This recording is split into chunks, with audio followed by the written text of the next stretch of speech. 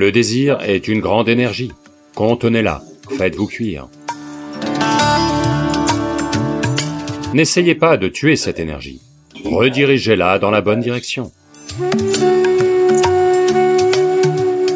Vous devez éclater dans la dimension suivante.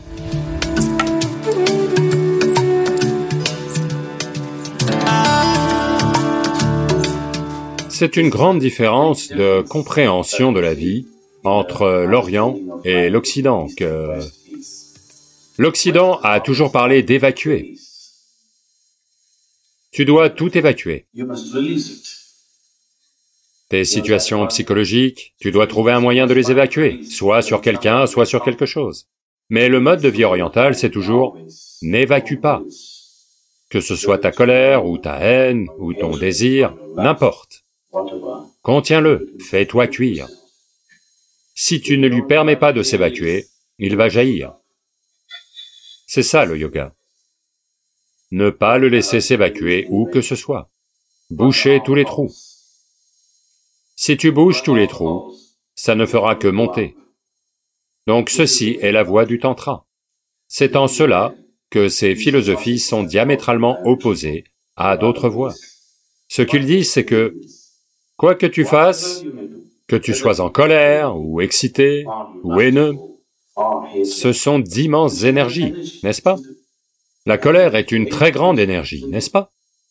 La haine est une très grande énergie.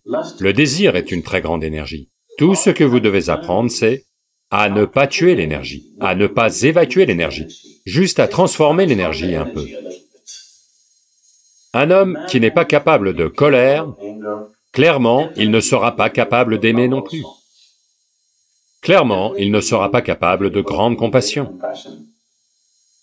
Si l'énergie déborde sous forme de colère, de désir ou de haine, n'essayez pas de tuer cette énergie. Tout ce que vous devez faire, c'est de la transformer, la rediriger dans la bonne direction.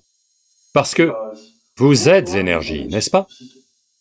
Ce que vous appelez la vie est énergie. Ce que vous appelez le divin est aussi énergie. Tout ce que vous avez à faire, c'est de lui trouver le bon passage.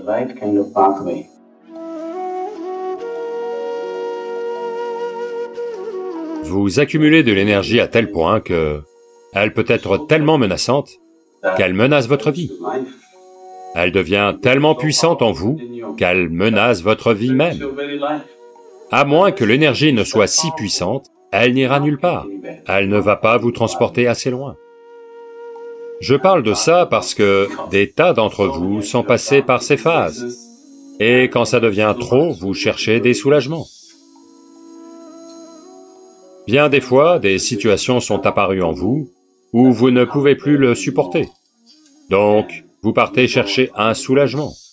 Vous voulez lire un livre, vous voulez allumer la télé, ou vous voulez vous distraire. Vous voulez interrompre la pratique quelques jours pour une certaine raison.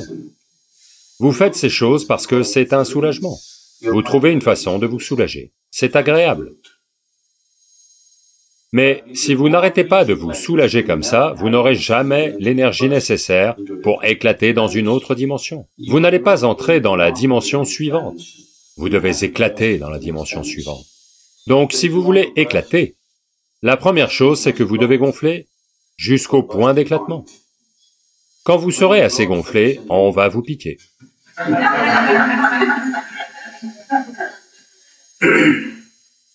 Donc les pratiques que vous faites,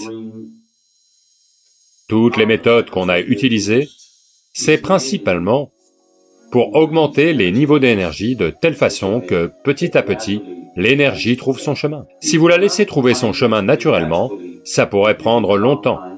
Et comme vous ne saurez pas où est-ce que vous la soulagez, vous ne saurez jamais si elle va quelque part ou ne va nulle part. Donc il y a toujours un accompagnement pour la guider. Donc votre rôle, c'est juste d'élever votre énergie. Où elle va, vous ne vous en faites pas. Une fois que vous avez un gourou dans votre vie, il s'occupe de savoir où elle doit aller. Mais c'est votre rôle de la pomper.